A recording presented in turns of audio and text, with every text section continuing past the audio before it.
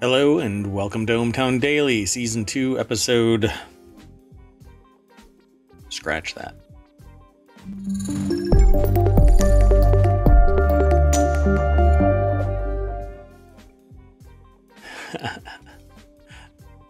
Hello, I am Mayor Watt. That is ohmtown.com, and up there is the AI. You want to say hello? Good evening, ohmTown citizens. Today is Season 2, Episode 172 for June 21st, 2023. Welcome to the Find Out phase, and more news. I try to change up the intro every once in a while, and today I did it halfway through the intro, so this is part of the Welcome to the Find Out phase.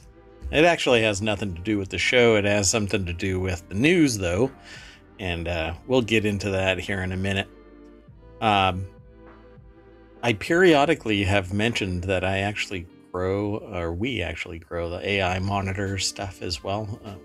We grow our own microgreens, and we're slowly ramping up production. And for some strange reason, I have this urge to keep a webcam on them now and show them. And I've had other people say, hey, you should have a webcam and demonstrate how you do all of this. And I don't know how exciting that would be for people. But I've had more than a few actually say something about it. I don't know. What do you think? I think there's an audience for almost everything. I'll consider it. I'll look into it. So today we've got 12 articles. You can do the vote by going over to Daily Election. It's actually ohmtown.com/elections. You can also do the past ones by going to ohmtown.com/past-elections. I'm working on the bot that will remain in the channel, Omatron, and commands for that will be they are in development right now. I'm going to be playing Forever Skies tomorrow, and probably some Diablo. It really depends on when Forever Skies releases and just how engaging it is. It's supposed to release within 16 hours, but I'm not sure.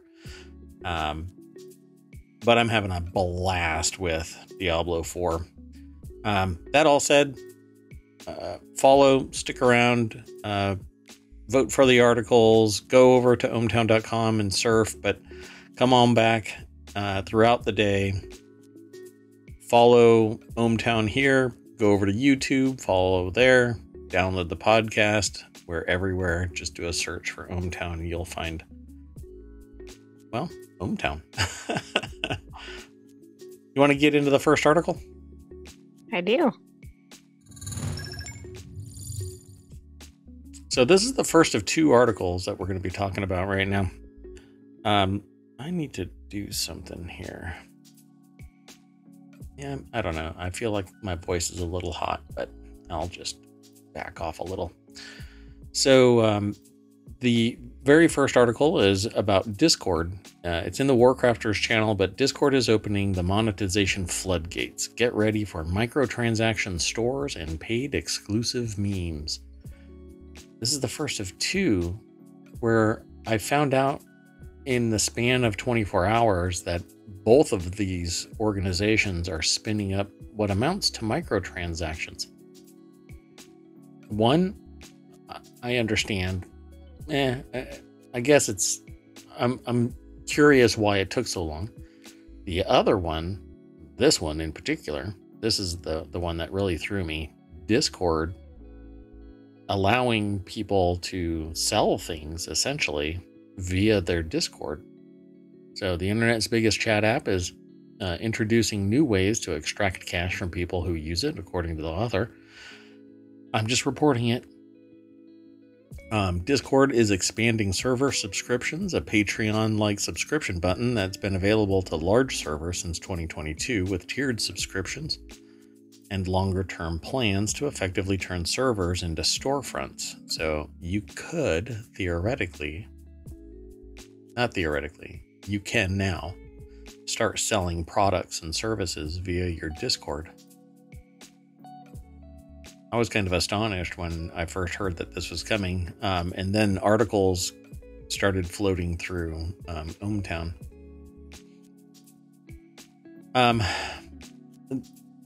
I like Discord for many things. I don't know about buying things through them. You don't really use Discord though, right? I've actually never been to Discord, but I suppose they're trying to get in on other platforms' transactions, like Patreon. Yeah, trying to get more and more people to stay in the Discord environment, because the app, the website, the client on the desktops, they all are interoperable. Allows the company to have tremendous reach. Companies use it, streamers use it all the time. Communities that are built around it are obviously using it. I wonder if everybody will move to Discord when Reddit implodes.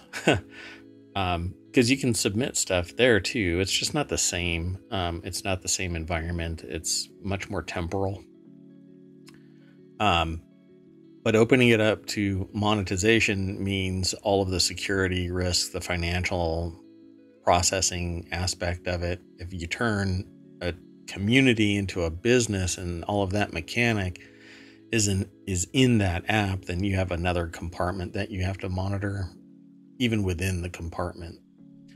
So it'll be interesting to see what happens with Discord. But this is a pretty big shift as far as I'm concerned in what Discord purports to do. It's starting to become more utilitarian in the sense of the business process, selling something and getting paid for it through Discord. I'm not sure how I feel about it just yet, but it's aggregated from a website, pcgamer.com. Morgan Park is the author. The deck statement is the internet's favorite chat app is turning servers into storefronts. And that's what a lot of people's websites are. I wonder if you could really turn it into a website. It acts as the storefront. See, the thing is that there's different channels. There's voice channels and text channels. You can do a whole bunch of stuff in that, but I don't see where you can sell things. It says, to date, we've paid out millions of dollars to thousands of creators and communities, and we're seeing more creators and communities earning on their Discord servers every day, wrote product manager Derek Yang in a blog post published today. Today, we're excited to share new tools that help you get started earning money faster. Except that you need an audience. You need people to be hanging out in there, Well, absolutely. It's not like you just suddenly create one and then you're making money. That's not really how it works. Yeah. It says the nickel and dime-ification of Discord servers begins this week with media channels, a new type of channel currently in beta designed to host subscriber-only content, including, for instance, exclusive memes and wallpapers. You could see an art creator using the Discord feature to post subscriber-only illustrations, as many comic creators and other illustrators already use Patreon to do, because on Patreon, you can actually put it behind a security label and it doesn't get shown. It gets shown but blurred out, so you don't really see what's back there until you either pay, and this is the next one that we're going to be talking about. You pay for it, or you subscribe at a higher tier. So we'll make the next one quicker, but it says here that not a bad deal for creators, but that's only the start of the new revenue streams. Discord it says who currently takes a 10% cut of server subscriptions. Aha, that's going to compete with some other platforms, right? So, yeah, well, I mean, everybody is kind of grousing about the idea that somebody is taking money from the creator. Yet, I don't know how many people, I don't know how many content creators are really um, being pragmatic about it, because there isn't anything that's being charged for this. And again, if you go to another, like I've been to many platforms, streaming platforms, and you either have ads, you have ads and you pay some juice, or you have ads, you pay some juice, and there's additional fees. So I've been through all of this, and a free service that takes 10 to 30, even 50%, zeroes the friction for you and starts promoting you. And obviously you have to do your part, but it's quite interesting. This 10%, I don't see that staying. It currently takes 10% of server subscriptions, but that's not the microtransaction part of it. So we'll see what this actually rings in at, but there's no way that it's only going to be 10%. So let's move on to this next article. You'll find it interesting. Patreon. This is in the Late Night Geeks channel.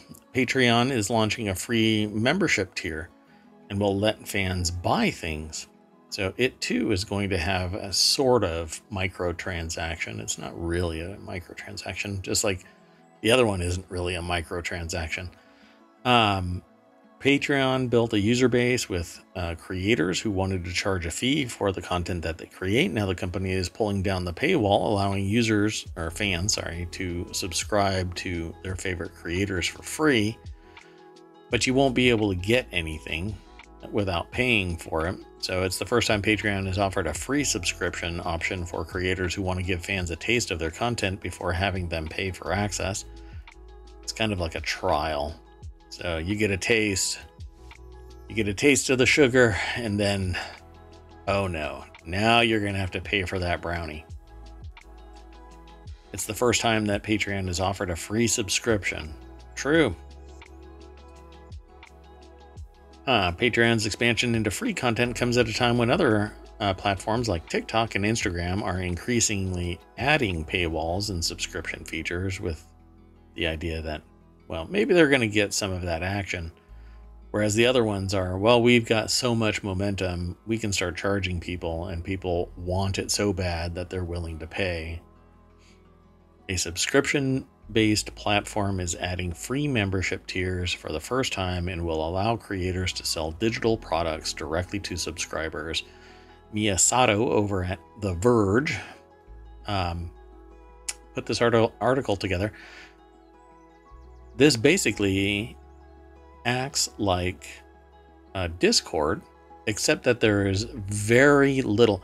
It's flipped around. Okay, so on Discord, there's very little membership related issues, right? Somewhere else, you might be asked, okay, you have to subscribe to my service to get access to my Discord. Well, then there's what you need for access to the Discord is a membership site. So it's Patreon. And then Patreon doesn't have a very robust messaging platform. If you see it, it's basically like Reddit light. Now, the difference is there's only so much you can do in Patreon, but you can purchase things, you can communicate light level, retention and all of that kind of stuff. For messaging is, I don't know how far back you can go or how fast it is. I don't really recall. It's been a while. But the amount of power that you have on the messaging side pales in comparison to Discord. Discord now has all of the microtransaction capabilities. That's what it's saying it does. So now everybody is kind of competing for not just subscribers, but engagement and now microtransactions. I think competition is great, but things are getting a little bit blurred, and it's going to come down to brand loyalty. So if you Well, that's really like, exactly it. Like, you're not going to discover something if you don't have a membership. had this little red tag on me. Go ahead.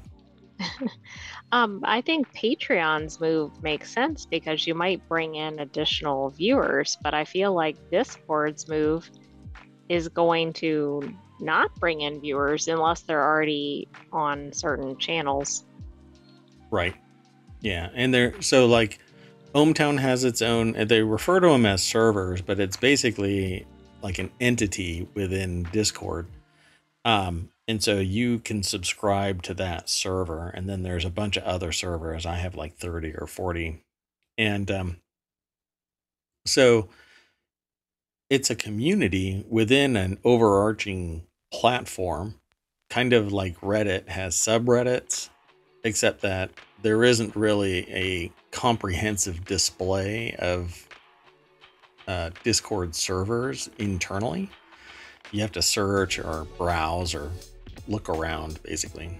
So it'll be interesting. Like many of these articles, I always say that it's going to be interesting to pay attention to this, because now Discord, Patreon, Instagram, TikTok, many others are all ramping up towards this all for one type of feature. And if you don't have it, maybe your customers don't care. And maybe that's going to be the future standout.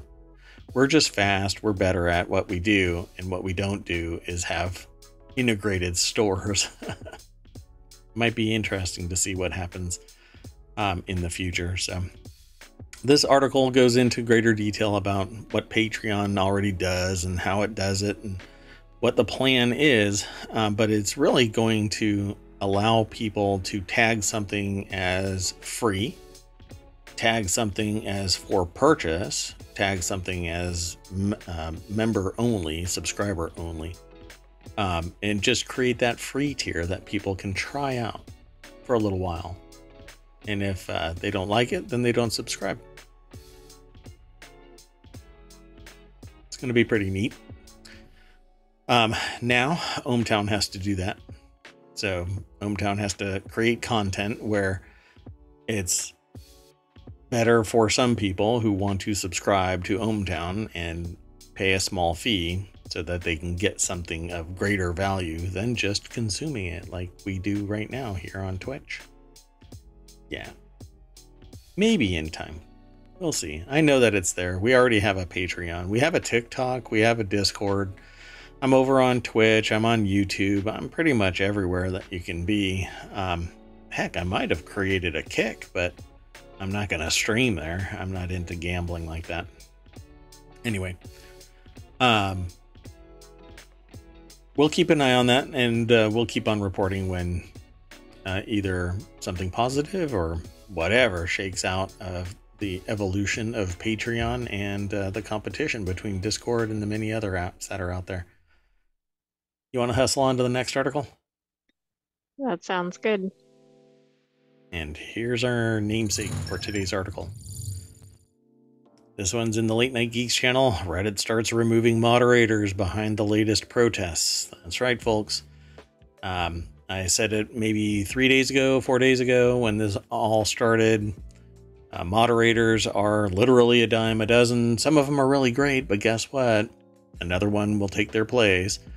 It's kind of like a hydra. You can cut off one head and another one will grow in its place, and people will bow because, well, they're the mod, and the mods rule the roost, so to speak. Reddit has started removing moderator teams managing subreddits that switched the labeling on their communities to not safe for work in the latest protests against the site. In addition to applying an age gate for desktop viewers and restricting access on mobile devices to logged in users on the Reddit app, Reddit also doesn't show ads on subreddits tagged not safe for work. This cuts into its ability to monetize them, which is a major part of Reddit's disputed push to charge apps for using the API. Kind of interesting, right?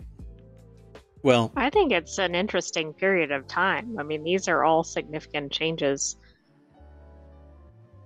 um, across multiple platforms. let me back up just for a second and throw these into the chat so that we all catch up to the same page, so to speak. Well, here's the deal. You start messing with the monetization of the parent site, and that's the quickest way to be deemed a ne'er-do-well, and you're going to get ousted. And the admins, not even the CEO, I mean, we're talking about just the regular admins of the site, the ones that are keeping it going day to day, not the mods. The mods are just regular free Joes that are, and Janes that are just sitting there doing a free job, something that Reddit should be paying a person for, considering the volume of management that takes place. But some people just really get off on that power, and so they're not doing anything for a fee. Although I have heard that there are people out there that convert that type of administration into a profit position. But I've never seen any numbers. I've never, it's all been rumor, right? But this company is going to get impacted by things being flipped to not safe for work, which means that they can't advertise. If they can't advertise, then it's just wasted resources. I mean, this could become an actual legal issue because of the intent. It was intended to negatively impact Reddit. So when I first saw some of these headlines, I didn't realize that that was tied to the advertising. It makes sense. But is that the reason that those moderators are changing it to that? Or is that just an effect of the change? That's the effect. I haven't heard exactly why they're actually doing it that way. Well, before we go too far, this is over at The Verge. Jay Peters is the author of the article. They updated their article saying that since we published the story, the mods of r/mildly interesting report their accounts have been reinstated. Now, I don't know if you go over to, let me do it real quick. Why not?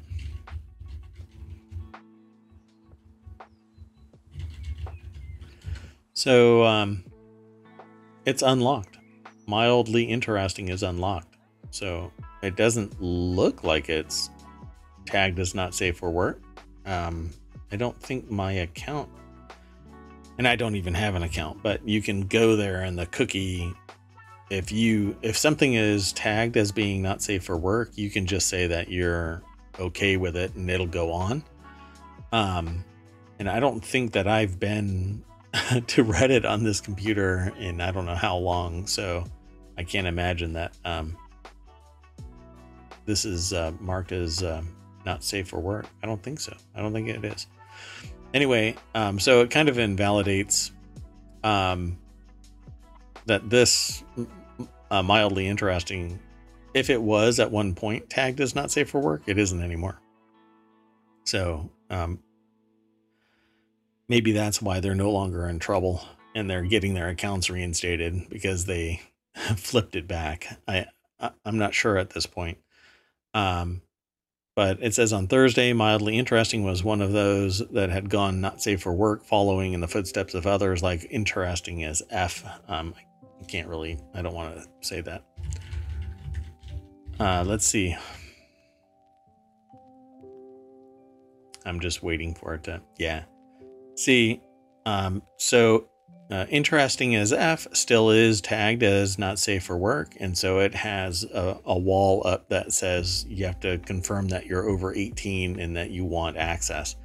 So if I do that right now, then it'll put a cookie on my computer and allow me to gain access to it. Well,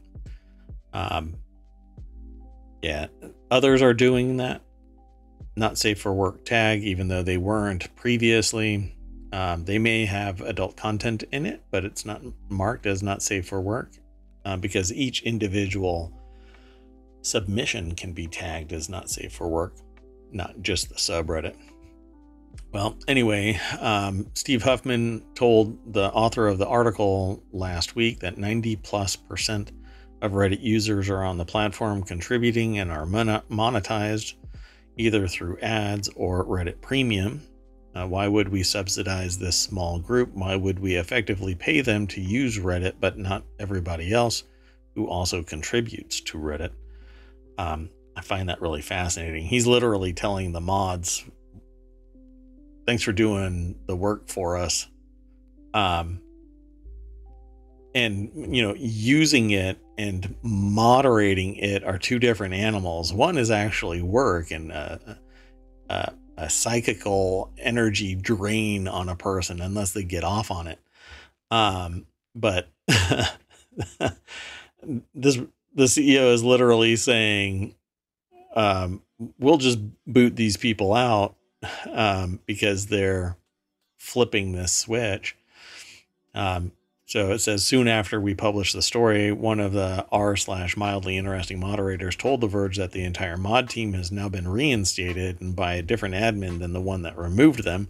The mod's account had received a 7-day suspension, but that has been reversed too, they said. So, yeah, not... Sorry, hold on one second. Okay. So soon after the story was published, everything changed, and then it changed back. And this has been kind of the status quo for existing in the Zoom space, so to speak, or Zoom space. I just looked at Zoom, at the Reddit space. You go there, you say something that pisses off a mod and you're booted out. And sometimes it doesn't rise to the level where they even care, but depending on how many mods they are and how militant they are about controlling things, they'll just kind of boot you. So this is the phase where they're finding out. And I'm not surprised that they're going to get booted out. I mean, it's just the way that it is. So, sorry. Okay, so I'm going to move on to the next article, and I'll be right back with another one.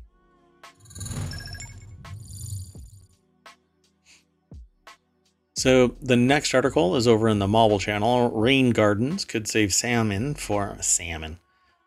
The way that you say it, it's so quirky. Salmon from toxic tire chemicals. And this is an interesting situation because I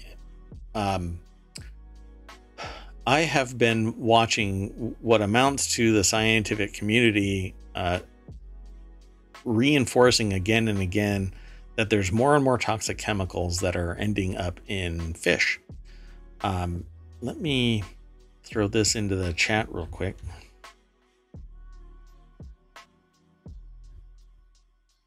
There we go.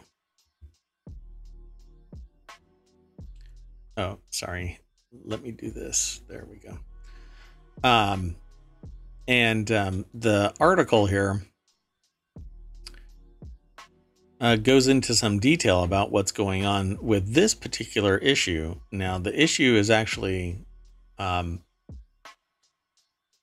much bigger than this, and we're actually going to end up getting into another element of this. But rain gardens could save salmon from toxic tire chemicals, and so there is a particular toxic chemical, and it's called 6-PPD quinone.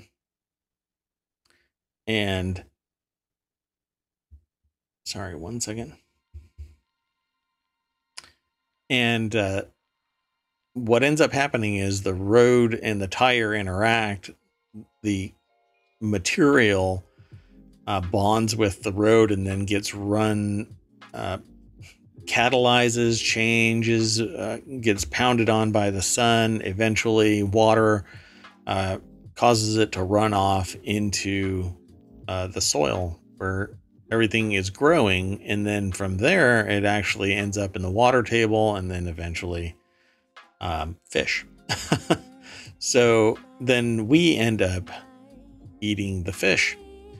And so you can see how this is a circle. It's causing us great harm. The chemical 6-PPD quinone can form when car tires interact with the atmosphere. It enters rivers and streams, and when rain runs off roads into waterways, it's toxic to coho salmon, rainbow trout, and some other fish.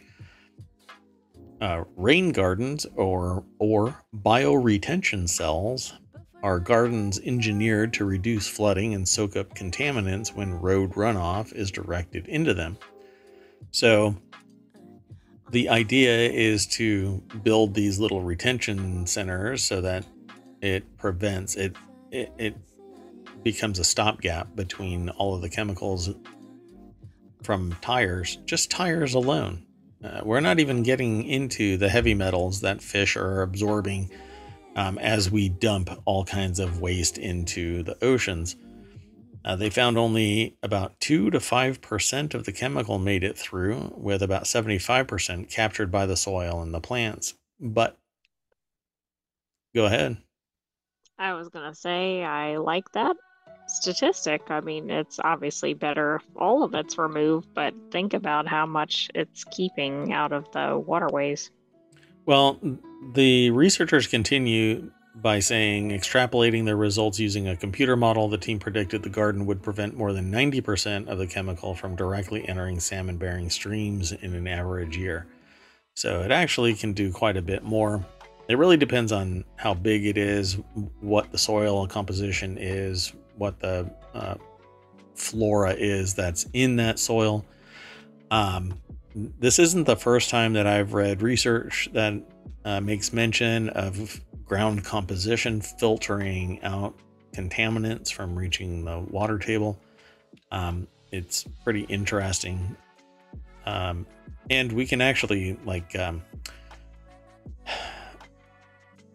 put stuff in the ground that is of denser material, and it will cause the water to run off in a different direction and slow it down from entering the waterway. And that might even, I can imagine that would actually increase the amount that's captured. Now, the problem is, does 6-PPD quinone actually break down, or is it a forever chemical and all we're doing is embedding it into our soil, eventually leading us to health issues? Which brings us to another article. You want to talk about this more, or do you want to move on to the next one? Well, I think this article is very interesting, but let's go to the next one. We have a good set of connected articles today, I think. Yeah.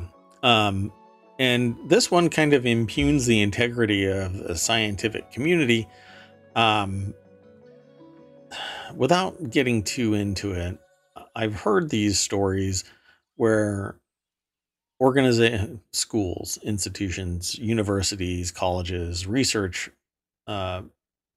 focused academic institutions and their commercial partners won't do research unless they pretty much know what the result is going to be, so that they get a guaranteed grant. They know it's going to be a positive outcome, so that's the research that they do. But that's not even the nuts and bolts of this. Research, scientific fraud is rising and automated systems won't stop. We need research detectives, which is supposed to be peer review. So the title of this article is only "Scientific fraud is rising and automated systems won't stop it. We need research detectives." Well, the problem with that is humans are supposed to be the research detectives. The problem is that we can't afford to get the research papers because the private sector has to pay an arm and a leg for something that's paid for by commercial partners and or students themselves and or just grants or fundraising, etc. And so if you publish a paper, it's the student that typically pays it. Either the student or an organization they're associated with, or the school does by way of the tuition and other grants and fundraising, etc. The federal government, state government, local government all feed into the financial stability of these organizations. Yet when you're on the outside of academia and you're not actively going to school, you have to pay an arm and a leg to get these papers. And it's much like the legal system, where it's very difficult and very costly to get research done. And even when you're in the legal system, it's very pricey to get.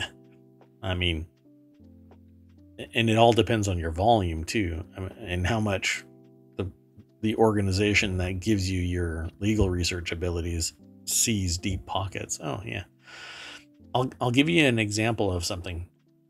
I was once doing a project and went to an organization, and this has nothing to do with the legal side or the academic side per se, but it was a commercial business.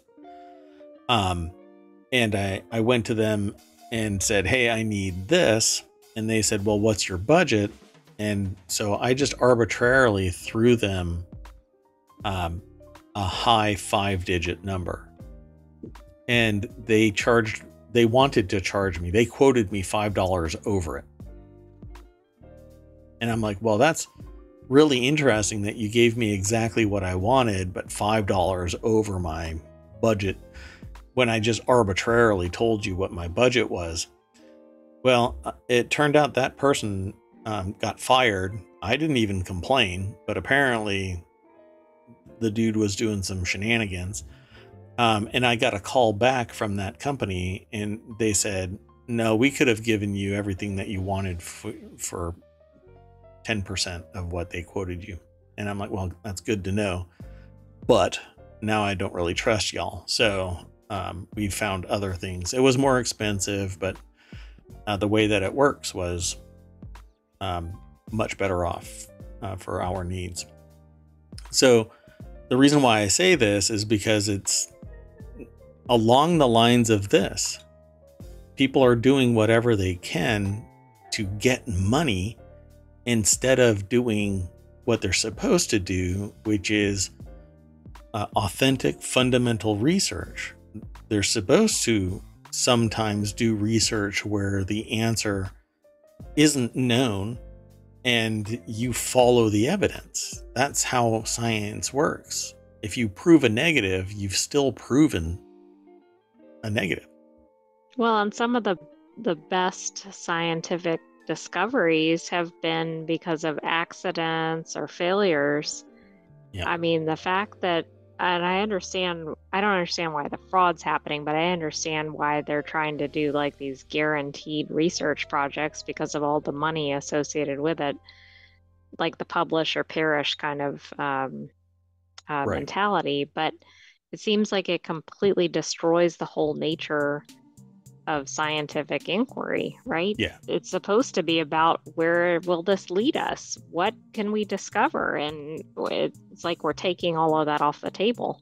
Yeah, because I mean, if you already know what the answer is because it's such a low-hanging fruit, then you're actually not doing real research. All you're doing is verifying the facts you already know, which is fine if you're taking somebody else's fundamental research and proofing it. If that's what you're doing and it comes out the way that it's predicted by the other researchers, then you've done what you're supposed to do in science. You've verified their facts, which is what that last part of the title is. We need research detectives. But you're not going to be able to get research detectives because it costs money, and it may verify either the positive or negative outcome of the already known research, right? So peer reviewers look at the papers and they run some numbers, but they don't necessarily run the entire experiment. In Thus, fact, they can't often, right? Depending on what the nature of the experiment is. because the context will change. And so you would have to do another paper and account for that context change, the variability between one experiment and another. Even if you're precise and accurate and everything is on target and perfect for your paper, somebody else doing the research, it might shift a little bit.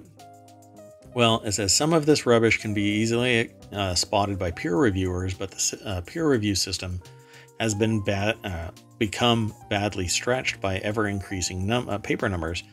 I actually read one paper where they were referencing Wikipedia, which I was astonished to see because I had always been told, well,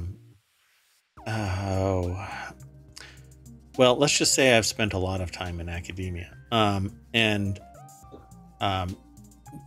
we've always been told Wikipedia is not a primary source. You can use it, but look at its references and then follow that. But your research is as strong as your references or citations. That's the provenance of your paper. So if you reference Bob's Bait and Tackle blog, I'm going to discount you if I'm a peer reviewer, right? So they go, and there's a new threat as more sophisticated AI is able to generate plausible scientific data. Well, if you look at ChatGPT now at the bottom of their page, it says that it has the potential. You know what? Let me quote it precisely. ChatGPT may produce inaccurate information about people, places, or facts. Yeah. Just want you all to know that ChatGPT can lie to you. AKA, it's all gibberish. It's all bullshit. Yeah. So the limits of automated screening, right? So this is another section in this article. The problems with automated screening are highlighted by a new screening tool publicized last month. The tool suggested around 1 in 3 neuroscience papers might be fraudulent. However, the tool detects suspected fraud by simply by flagging authors with a non-institutional email, such as gmail.com, with a hospital hospital affiliation. While this could catch some fraud, it will also flag many honest researchers, and the tool flagged a whopping 44% of genuine papers as potentially fake. So this is the equivalent of ChatGPT making up bullshit. Let me just and it's like the ChatGPT being used as the confirmation, except the data is faulty to begin with. Correct. Yeah. Imagine these two pointing at each other. It would be like a black hole. Adrienne Barnett over at The Conversation is the author of this article. I totally got into the article without giving a reference there. But it's over at phys.org. Obviously, you can do a search for scientific fraud and you'll find that, or you can follow the link through ohmTown. We're about halfway through the articles, but this is probably the most interesting aspect of this. It says a crowd-funded detective. There are remarkably few people who hunt through published research to detect scientific fraud. Perhaps the best known is Dutch microbiologist Elizabeth Bick, who is an expert at catching manipulated images in scientific papers, which I think is brilliant. I don't know how they're doing that. Bick has single-handedly cut multiple massive fraudsters, with the dodgy papers eventually being retracted from the scientific record. Bick's work is a tremendous public service. However, she isn't paid by a university or a scientific publisher. Her detective work, which has seen her face harassment and court cases, is crowdfunded. This is the problem right there. There's money in this and reputation in this. And if this person,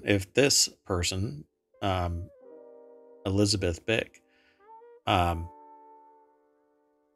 accuses somebody instead of that person saying, well, here's the having a conversation and saying, this is the evidence that I have, it's totally legit, I can back it up with additional information that's not distilled bullshit, they wouldn't get sued and they wouldn't be facing harassment. But the problem is that there's money involved and reputation involved, pride involved. I would refer it to greed and unethical behavior, but this is what ends up happening. Now, unfortunately, it says that it's just crowdfunded, which means it's never going to meet its real financial burden, because it has to do with science. I think it's fascinating that it comes down to crowdfunding for something that's so important. And think about what research is used for, right? Entire cities may develop programs based on research, for example, if it's about environmental mitigation or something. Yeah. Or physicians may rely on research to assist in treatment of their patients. I mean, there are so many effects of this that if it's completely bogus information, and plus it feeds into the fringe, like we don't believe any science kind of mentality, like it just perpetuates those issues. Yeah, well, willful ignorance aside, the idea is to stop this fraud and not have to require a shadow scientific organization to exist to verify the research papers even before they go into peer review. The biggest problem here is that it's going to triple or quadruple the price simply because somebody has to go out and get all of the resources and ramp up the process and deploy it just to verify that what was submitted was bullshit. So one person is not enough. So it says here, a solution, at least a partial one, seems obvious. Somebody should employ lots of people like BIC to check quality. However, somebody should, quote, is a dangerous phrase because it could mean nobody will, which is exactly that. BIC is the only one that is that prominent. There might be others, but it needs to be basically a research integrity union that is actually funded by anybody who publishes a paper. Yet these publishing like journals and whatnot, right? Where is all of that money going for these hundreds or thousands of dollars a year for a journal? Because it isn't going to the doctors in their labs. It's not going to the grad students. It's not going to the schools. Not that I know of. I've never heard anything, like I hate to say kickback, but I'm not getting, 90% and they're getting 10%. So I don't know where the money is going, but it's wildly expensive. So these people are going to have to sit there and go through every single paper that goes through all of the journals. Although the journals are going to sit there and say, no, you can't look at the papers that are submitted to us, because that would cause our institution to be slighted. Oh, we need somebody else to verify that the papers that are being submitted aren't bogus. Well, of course, that begs the question of what are they checking before they publish? Apparently nothing. Well, I mean, if there's a lot of fraudulent papers, then yeah. So we'll keep an eye on this. It says funding for stronger screening systems is a great start, but we also need to spend money on people. We need to turn the arms race from the fraudsters into brains race because we have the better brains. Well, not when the fraudsters are the brains. And that's what we're looking at here. So we'll keep an eye on this and we'll talk about it the next time. This next article is over in the Reality Hacker channel, our top 5 VR demos from Steam Next Fest this week. It's not mine. It's actually from the Road to VR. So let's go over to that website and let me scroll up. I actually took a look at this because I wanted to see if there was something that I should be prepped for. VR can sometimes be not ready for prime time, but so our top VR demos from Steam Next Fest this week. It's an article over at roadtovr.com by Scott Hayden. Hellsweeper is the first one on their list. Davago is on their list.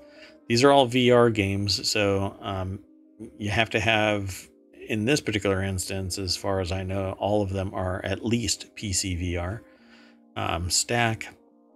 It says from the makers of Stride and Against, Joyway is set to release another high-flying single-worded game written in all caps, Stack.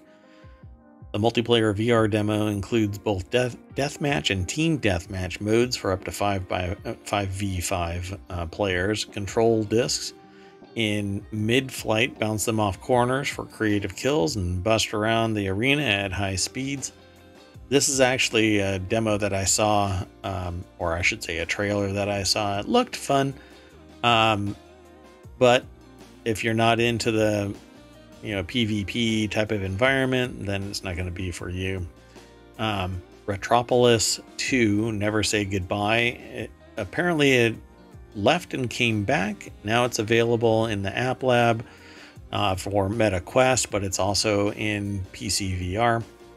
And then T for God is their last one. It says it's a demo that isn't new or running just for Steam Next Fest, but the author says that it's too cool to pass up. So I'm going to have to take a look at it because I dig VR stuff. I don't necessarily get to play it as often as I want to. I really should.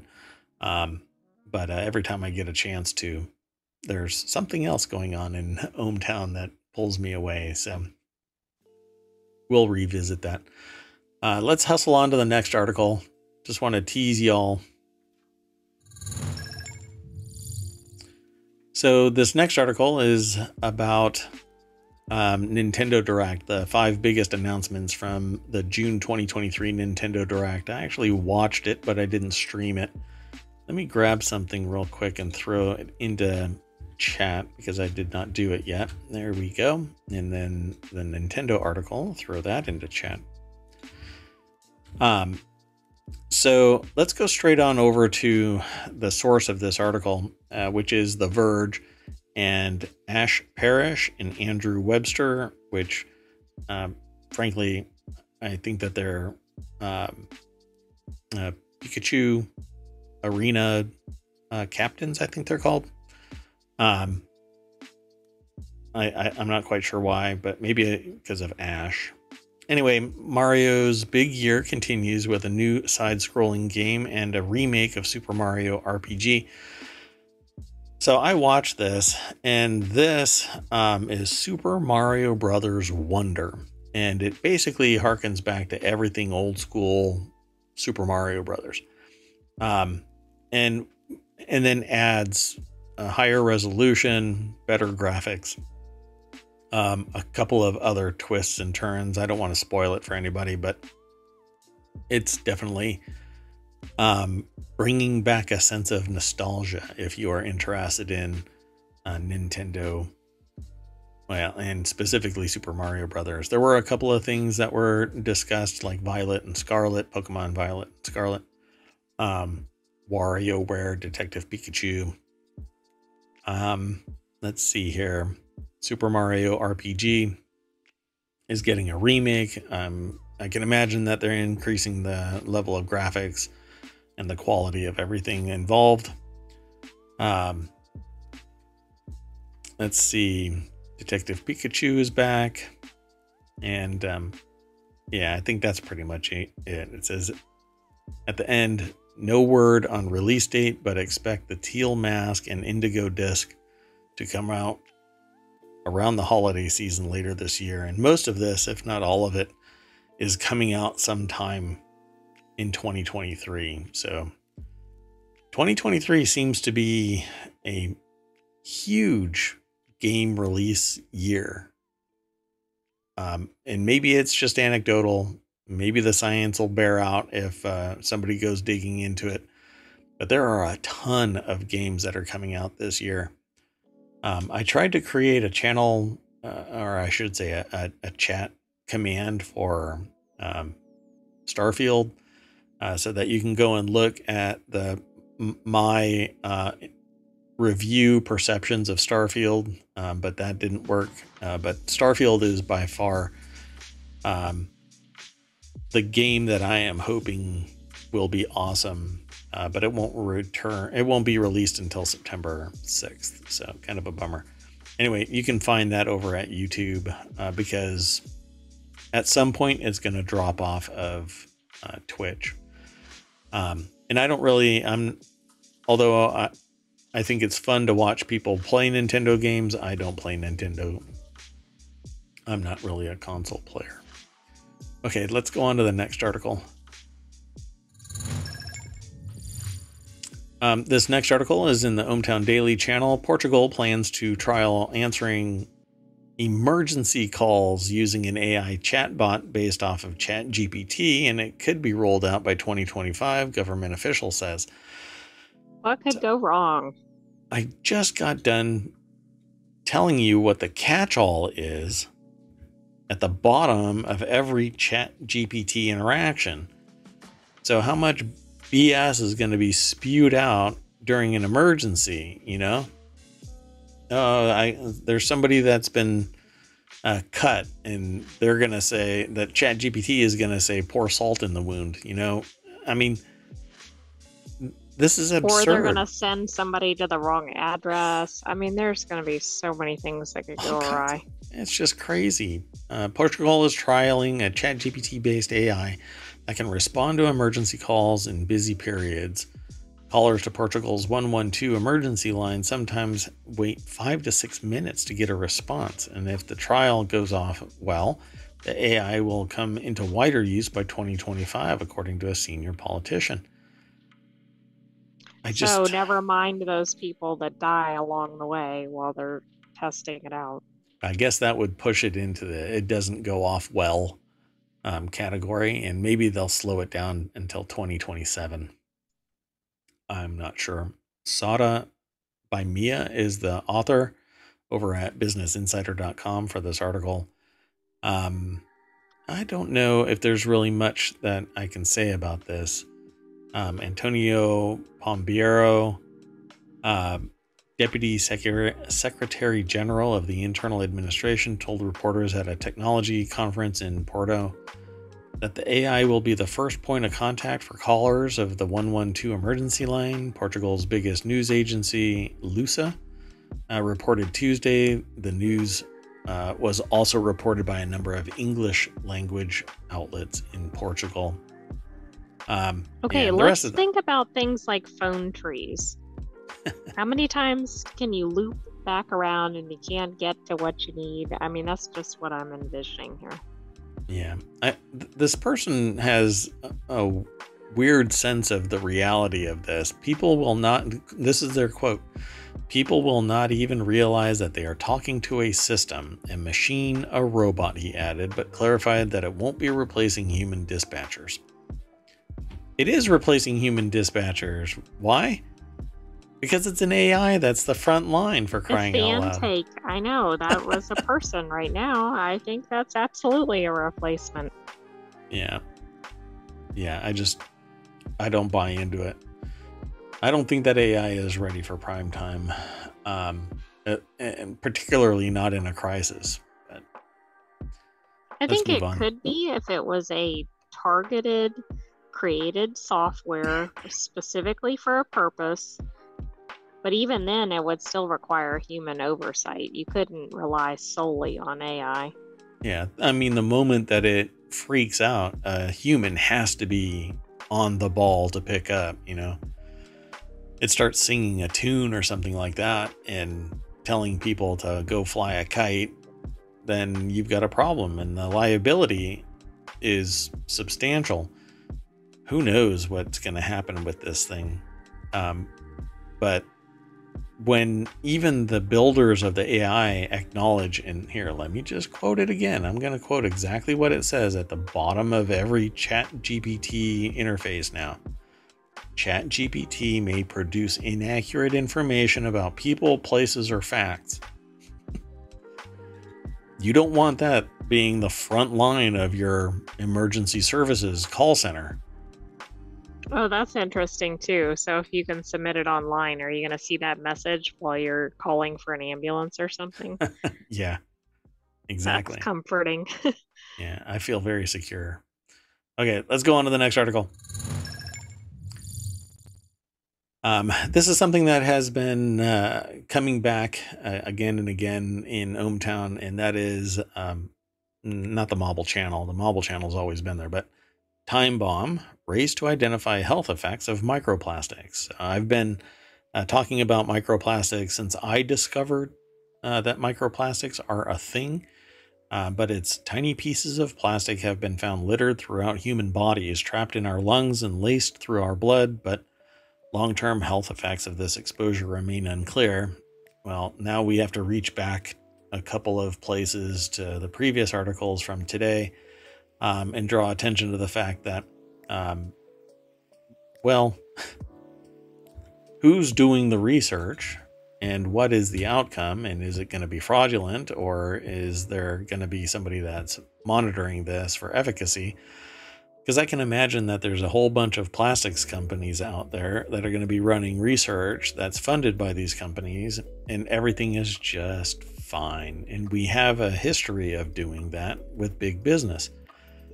When there's a lot of money involved, suddenly it's all okay. From experts saying that cigarettes were healthier than the air that you were breathing, to the cladding on your cooking utensils or your pans, to cleaners that you put on your clothing. Eventually we find out that there's something horrible going on. But between then and now, you have to fight for that evidence. And a lot of bad things happen in that amount of time. Well, Isabel Cortez over at phys.org put this article together. Every day, humans ingest, inhale, and otherwise come into contact with microplastics. That's plastic pollution less than 5 millimeters or 0.2 inches in diameter that is mostly invisible to the naked eye. Microplastics have been found almost everywhere on Earth, from the deepest oceans to the highest mountains, as well as in the air, water, soil, and food chain. Again, I've been talking about this since I discovered it, and I've shifted away from plastic containers, but as much as possible. But it's nearly impossible to get plastic out of your life in any substantial way. But where you should really start eschewing away from plastic is food. Because heat and flexing it cause microplastics to break off into your food, and you have no idea it's happening. Well, it says, but in the last couple of years, scientists have discovered microplastics not just throughout nature, but also throughout human bodies, detecting it in lungs, livers, even placentas. Last year, a Dutch study became the first to identify microplastics in human blood. Which was something that I was starting to look into when I found out that there are a lot of people that are doing this research, because it's kind of blossomed from, oh, it's not a big deal, to this could be the next, DDT or other global or PFAS or whatever. Yeah, PFAS are forever chemicals. So while scientists have urged caution due to the study's small sample size, the presence of microplastics could suggest it being transported through the bloodstream into organs. Now, it may not penetrate the brain-blood barrier, so you don't get that in your brain. But for now, it hasn't been detected. So what do? Well, you start activating your situational awareness, and you eschew plastic as much as you possibly can, while you're young, while your family is young, while people around you are young, because as we get older, we're absorbing more and more of this stuff. It may not ever get vacated, kind of like heavy elements, heavy metals. Lead, for instance, builds up perpetually and doesn't get exhausted. So it says it's insidious. Javier Cuamal, I guess is his name, a toxicologist at French Medical Research Institute INSERM, told AFP that there have been more and more research in the area over the last decade. But he said that the research has been late to get started because, similar to global warming, the insidious changes crept up so slowly. And we're finding it in food, we're finding it in water, we're finding it in the soil. And the weird thing about the soil thing is that it's permeating it to the point where scientists believe that as we continue to utilize plastic, it could affect the way that water drains through the sediment. So it says both in human and mice lung tissues, we've seen an inhibitory effect on development after putting plastic fibers inside organoids, mini lungs grown from stem cells, said Barbro Melger, a respiratory immunologist at the University of Groningen in the Netherlands. So, I mean, that's almost obvious to me that if you insert a foreign object of any type, it's going to inhibit something. But these are microplastics that you wouldn't normally even see with the naked eye unless you are, I guess eagle-eyed. You might be able to spot something 0.2 millimeters or something. So indeed, the roles of that shape, size, and type of microplastic, as well as additives, remain poorly understood, but researchers are working on it. So they go into greater detail in this, but essentially, I like bringing this to people's attention because this is just the tip of the iceberg that we're looking at. This is, in our lifetime, this is a piece of research that has barely been looked at because everybody has been thinking that plastic is our savior. But then a research scientist flexed some plastic and detected it actually breaking off. And it gets exacerbated with heat and type of plastic.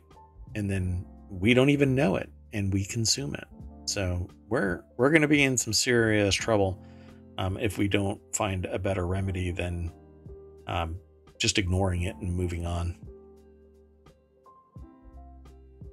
Sorry, dead air. The AI even just kind of sent a message. I don't have anything to add at this point. Yeah. It's a major problem. We have so little idea of the extent of it, but what we do know is really detrimental, and we really have to get away from this and figure out ways to break down existing plastics. Yeah. When a research scientist says, let's try to prevent a time bomb, I guess it's time to prevent a time bomb. The next article, and I'll be quick with these. Starter homes have become a fairy tale, so Americans are finding other ways to own. My house has a license plate, according to this article's title. With home prices surging 33% in the last 3 years, home buyers are finding novel ways to keep mortgage costs low. This person here is Jen Gressett in front of her luxury tiny house in Colorado. The article is written by Mike Winters for CNBC. They have a section called Make It.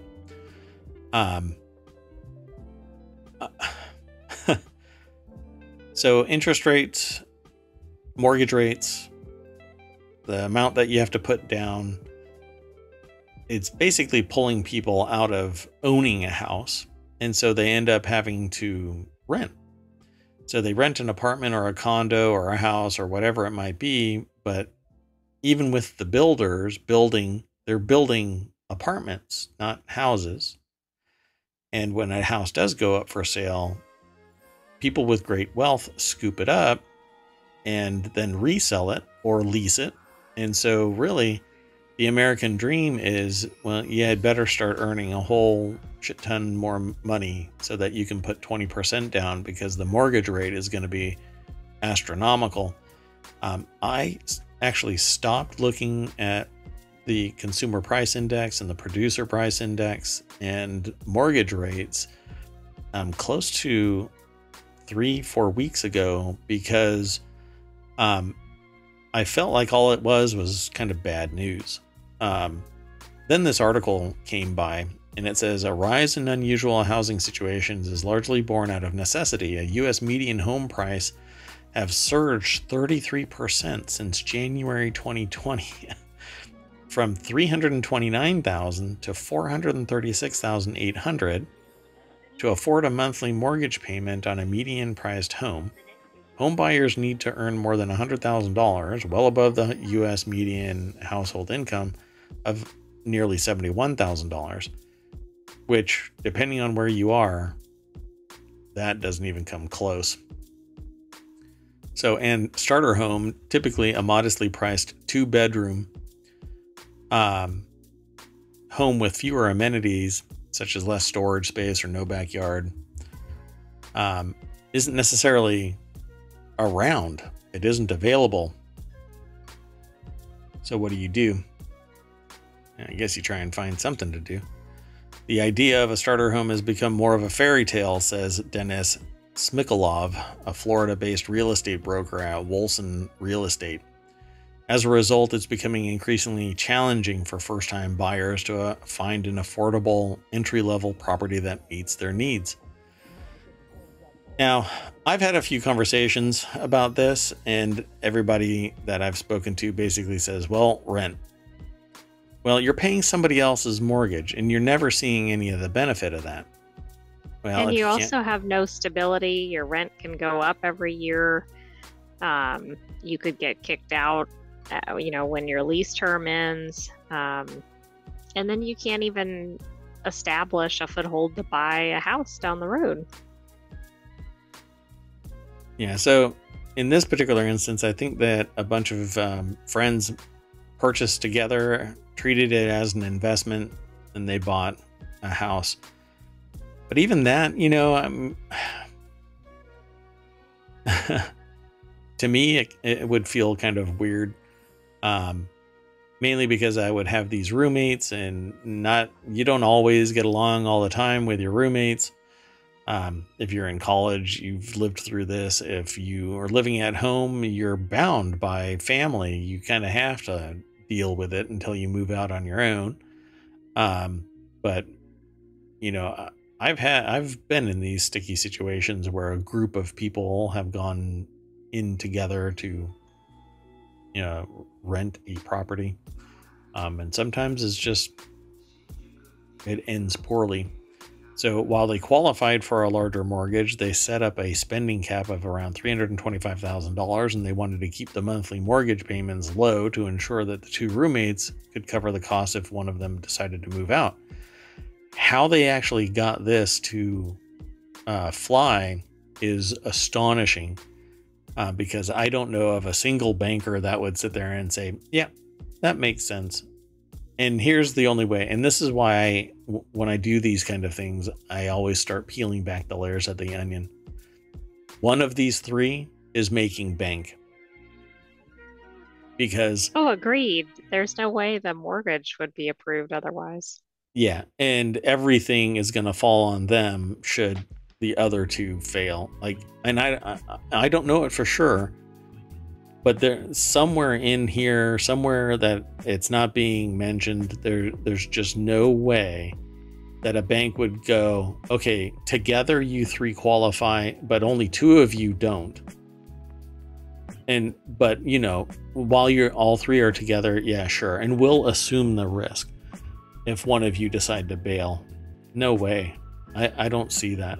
If not one of them, then all three of them have the ability to manage that burden, because I don't know of a single banker that would allow that. The risk is just too damn high, and the industry doesn't even allow you to do stuff like this. So they probably had a whole lot of money that they put down. The burden was pretty weak. Anyway, are you going to have to get creative to find your starter home nowadays? Maybe. You might have to move. You might have to buy a tiny home. You might have to hold off and save up and live at home longer. And frankly, I think it sucks. But I blame greed, but the economists around me that I interact with say that not everything can be chalked up to greed. Yeah, I think I can reduce it to greed. Okay, let's move on to the next article. This one was a stunner for me. ohmTown Daily is where it's housed, but it's actually sourced from a new source, I believe. Texas power prices jump 100% as record heat wave sends demand soaring. I'm gonna go straight over to the source. Oh, it's Markets Insider. 100%. Yeah. Jason Ma over at Markets Insider, which doesn't regularly have something to aggregate, but so Texas power prices soared 100% on Tuesday amid a massive heat wave that broke some records. The price shot up to about $5,000 per megawatt from $2,500 earlier in the day. Temperatures topped 110 degrees in parts of Texas on Tuesday. Yeah. I'm always shocked when I see stuff like this. California had these kind of issues back in Enron days. Why surge pricing for power should even exist is beyond me. Power should not be a massive for-profit solution. If your state can't regularly supply all of its power needs, even during surge periods of high temperature, more power plants are needed to reduce the price. And the state pays it. You tax the people and you pay the workers to, manage the repairs and implement additional expansion, pay the salaries, etc. It shouldn't be, because all of the fundamental research that goes into evolving the power grid is done at the university level, and federal and state funds go into that effort, and everybody basically applies for grants. If there is something that's commercial, then it's being spun off of fundamental research somewhere else. If there's corporate research that's taking place, I'd like to see it, but it's usually by proxy at a university. Engineering is the location where it's taking place, but not always. I'm sure that I'll get an email or two that says, you don't know what you're talking about. But no, I do. It just happens to be that maybe the anomaly where there is a business that is doing fundamental research and not using anything academic. Usually there's academia involved. Anyway. So this wasn't just a pricing issue. A lot of people ended up without power, which is really dangerous in heat like this. Well, when you have to choose between food on the table and keeping your air conditioning on, or maybe just a fan in your refrigerator, you're going to get people that just drop out. They can't afford it. But it's astonishing. I mean, when your bill increases by 100%, right, something's wrong. Something is wrong. Yep. Let's see. The heat wave is expected to continue toppling records next week when ERCOT sees demand reaching 82,080 megawatts on Monday and 83,555 megawatts on June 28th. So where is it at right now? 79,203. So by the time this actually reaches what might be its peak, it's going to go up another 40%. Wow. That's astonishing. In the 21st century, we're still dicking around with power being a profit motive to your entire society. It's all controlled by very few for profit. Okay, I got to move on to the next article. This next article is in ohmTown Daily, and before I get too far, let me grab, where is it? I need to grab one more thing here. Where is it? There we go. Okay, so let me grab that and throw it in the chat. If you're listening to this via the podcast, this is how the sausage is made.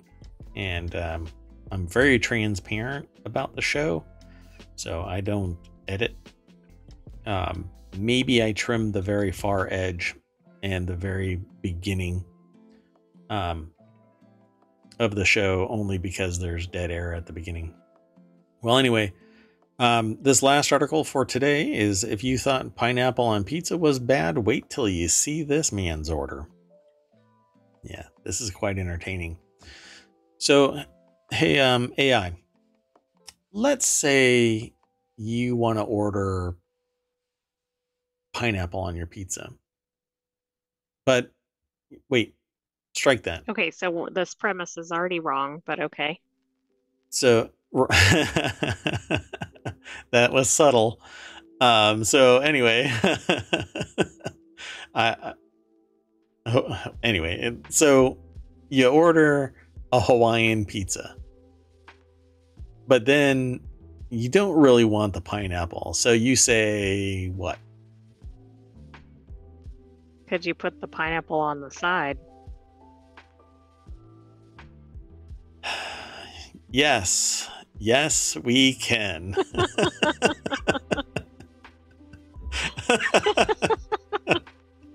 Okay, here, let me give credit where credit is due. The article is over at Newsweek. Jack Beresford is the author of this. The video is actually on Target, but it's about Pizza Hut and Air Rack setting the world's largest pizza record.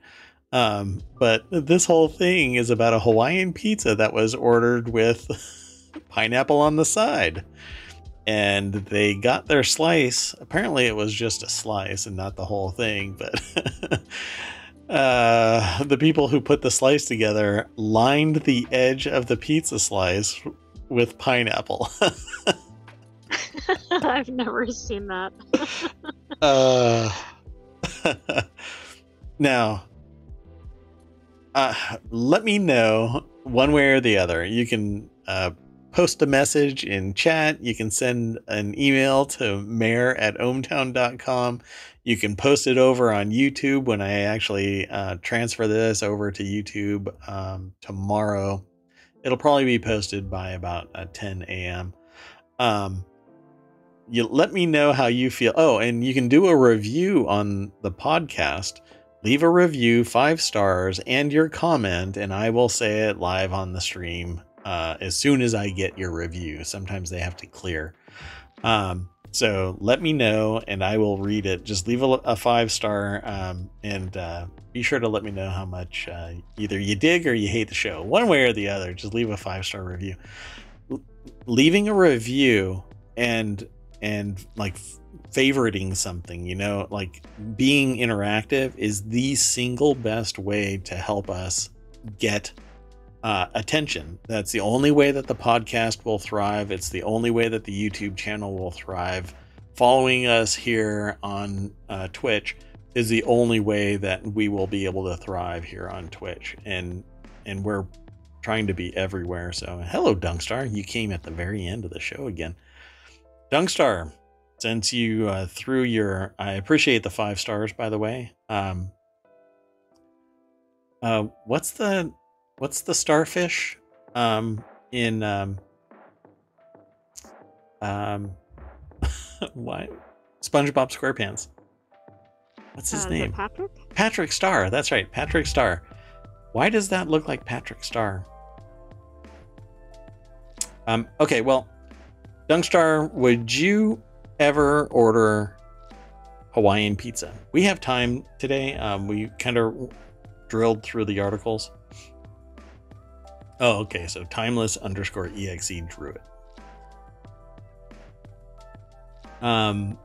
Yeah. Would you ever order a Hawaiian pizza? Pineapple on your pizza. It's pineapple and ham.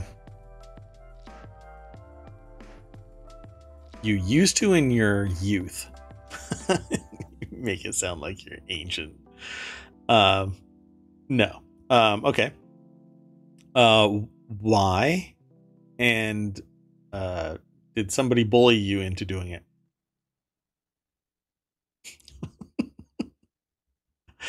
I'm totally picking a fight with the entire internet. This abomination on my screen right now would be great if not for it's delicious. All right. I won't yuck your yum. I've had it before. I feel like pineapple on pizza is a culinary landmine. So when you bite into it, eventually you hit that sweet and sour kind of tang of the pineapple, and it really throws me for a loop. So the configuration there on the screen is magnificent. Oh, Dunkstar, man, I don't know what to say about this. So this is how somebody ordered they ordered a Hawaiian pizza with the pineapple on the side, and they lined the triangle of that slice with It was a very literal interpretation. Yeah. This had to have been created by somebody who is new to the planet. I dig it though. For some reason, I think that it's just awesome. Now, the amount of ham is great. The cheese to bread ratio is okay, but that pineapple. So Dunkstar says that they've been here since the electricity segment, which reminded them that many of the problems here at home, but it was still too early to contribute nicely. So Dunkstar is from South Africa, and they have what do they call it? Oh goodness. So like rolling blackouts? Essentially rolling blackouts, yeah. And so thankfully, Dunkstar load shedding, that's what it's called, load shedding. Thank you. So load shedding takes place, and it amounts to rolling blackouts. And thankfully, yeah, it's a nice term for rolling blackout. Yeah, it's not our fault version of rolling blackouts. Load shedding, as if it's a positive thing that everybody's power goes out for hours at a time. Yeah, if that were to start happening in our state, I'm pretty sure that I might be smacking leadership around, like, oh, where do you go to eat a cheeseburger? I'm going to go and unplug the entire establishment so you get a feel for this. But yeah, I was soapboxing about that, in that I really think that power is something that should not be a profit motive. It should be a fundamental right. If you have an establishment, or you can seek one if you are unhoused, you should have power. End of story. I mean, we are all human. We're in the 21st freaking century. There should be power in every single establishment. If it is built and has had power at one point, it should continue to have power. So Dunkstar said, they actually did pat themselves on the back due to our green rating going up. We didn't do our jobs, so the environment is winning. Go us. Oh man, that is spectacular. Yeah. I'm trying to do that myself by no longer doing the lawn. I'm going to let nature just completely envelop the house and we're going to call it a Oh, win. just like in Scotland. That's right. That house that was in Scotland that sold for $1.7 million, though. Yeah. The only thing, Dunkstar says, the only thing there should be here apparently is cash lining politicians' pockets. Yes, well, that goes for politicians everywhere. In fact, I'm sure you're familiar with NASCAR, but I think that politicians should be required to wear Velcro suits that have the placards based on the size of the donation given to the politician stuck all over their body like a NASCAR vehicle. And so wherever they go, you know exactly who's bought them. I don't think that. In fact, I want to take, we have a thing called C-SPAN, which is like political television.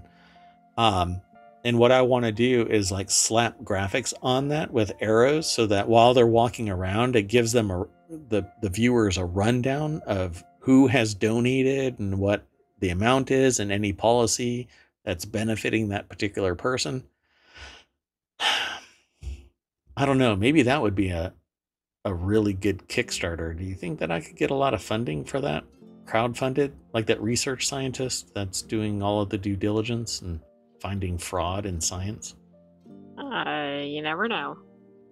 Yeah. Gotta find something that sticks. So, I'll be honest with you. I don't think that Hawaiian pizza should really exist in that volume, in that design. This actually, man, it doesn't really look appealing to me. And while I won't yuck other people's yums, this is not a yum for me. I'd take off all of the pineapple, except for maybe one or two, because, you know, that gives it a little bit of pizzazz. But then I'd put Tabasco on it, and well, I'm sure that would offend some pizza eaters as well.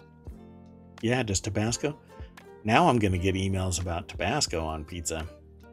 Tabasco on pepperoni pizza is actually amazing. Unless it's your favorite pizza place, and then it's usually perfect without anything. Anyway, folks, follow the links. Go through ohmTown. Oh, here, let's watch this video before we go. I want to watch this video with y'all. This is Pizza Hut and a YouTuber named Airrack, I believe, breaking the Guinness World Record for largest pizza. And I won't have any audio on. Here, I'll even blow it up.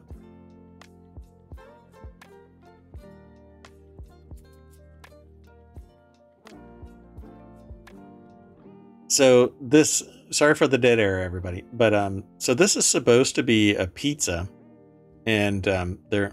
Why did it go dark? That was weird. The gross thing about this is that there are people walking on the area. Yes, agreed. Maybe nobody's eating it, but then that's a waste. But yeah, it's a huge waste. That is waste. the largest pizza I've ever seen. Yeah, I don't remember what the amount, what the size was. So Dunkster says, when was the first time you were confronted with a Hawaiian? You mean like a person from Hawaii? Long time ago. Have a theory. It is far more desirable to everyone who tried it as a child. It is often targeted to kids. I find, and the affinity is created there. Now, I'm leaning into it a little bit too harsh, Dunkstar, just trying to ham it up a bit. I don't mind. You had me at pizza, really, but I probably wouldn't like that volume of pineapple on the pizza. Everything in moderation, so to speak. So, ham and pineapple it up. Yes, Dunkstar. I'm hamming and pineappling it up. Yeah, I don't tell the jokes all the time. Thankfully, I have people in the chat that help me out. I would not have come up with that. Thank you very much, everybody, for coming and hanging out. I don't know if my mic is blowing out right now. I hear the monitor, and sometimes I think it is, but anyway, that's it for today. Like we do every day, at the end of the show, I drag you all the way back to Main Street, and then we click that little logo and it refreshes the screen, and we get a whole bunch of new articles. Sometimes they're awesome and we can have a short chat about them and then prep for tomorrow. And other times they're just all kinds of At least for the end of the night. A lot of political today. Yeah, there is. Yeah. We're going to be adding a whole bunch more sources here in the coming week. Thanks, Dunkstar, for verifying that everything seems to be fine. My monitor says I'm kind of hot, but not me hot. My voice is hot. Never mind. I love Snopes. Snopes has a weird history, by the way, and maybe I can talk about it at one of these days, but one of the titles from the Snopes feed is, did Nicolas Cage and Holly Hunter appear on the cover of a Serbian biology textbook? That one sounds like it could have happened, even though it's weird. I love it. Yeah. How about Puff Puff Passage? Cannabis scores 2 major Vegas victories this week. I dig it. Okay, folks. Well, that is it for today. That has been ohmTown Daily, Season 2, Episode 172 for June 21st, 2023. Welcome to the Find Out phase. Hope you enjoyed the show. We'll be here tomorrow. Mayor Watt, will be here probably starting sometime around 10 o'clock. I typically have been streaming from 10 a.m. Eastern. Yeah, 10 a.m. Sorry, 10 a.m. Eastern. But I really start getting going around noon to 1 o'clock. But I'm here. I will probably be playing Forever Skies tomorrow, and or Diablo 4, because I have created a necromancer that I'm referring to as the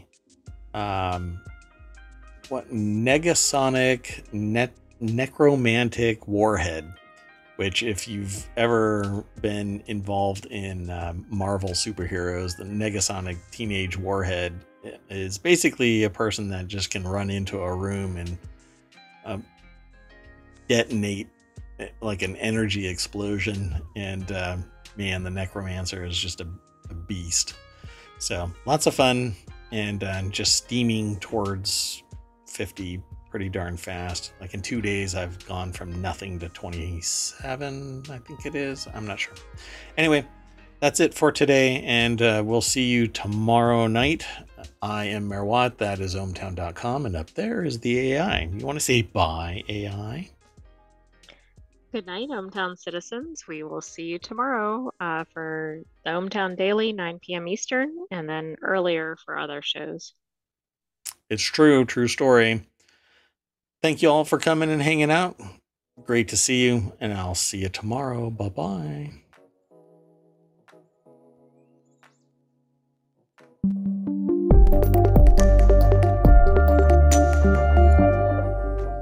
Bye, Dunkstar. Bye.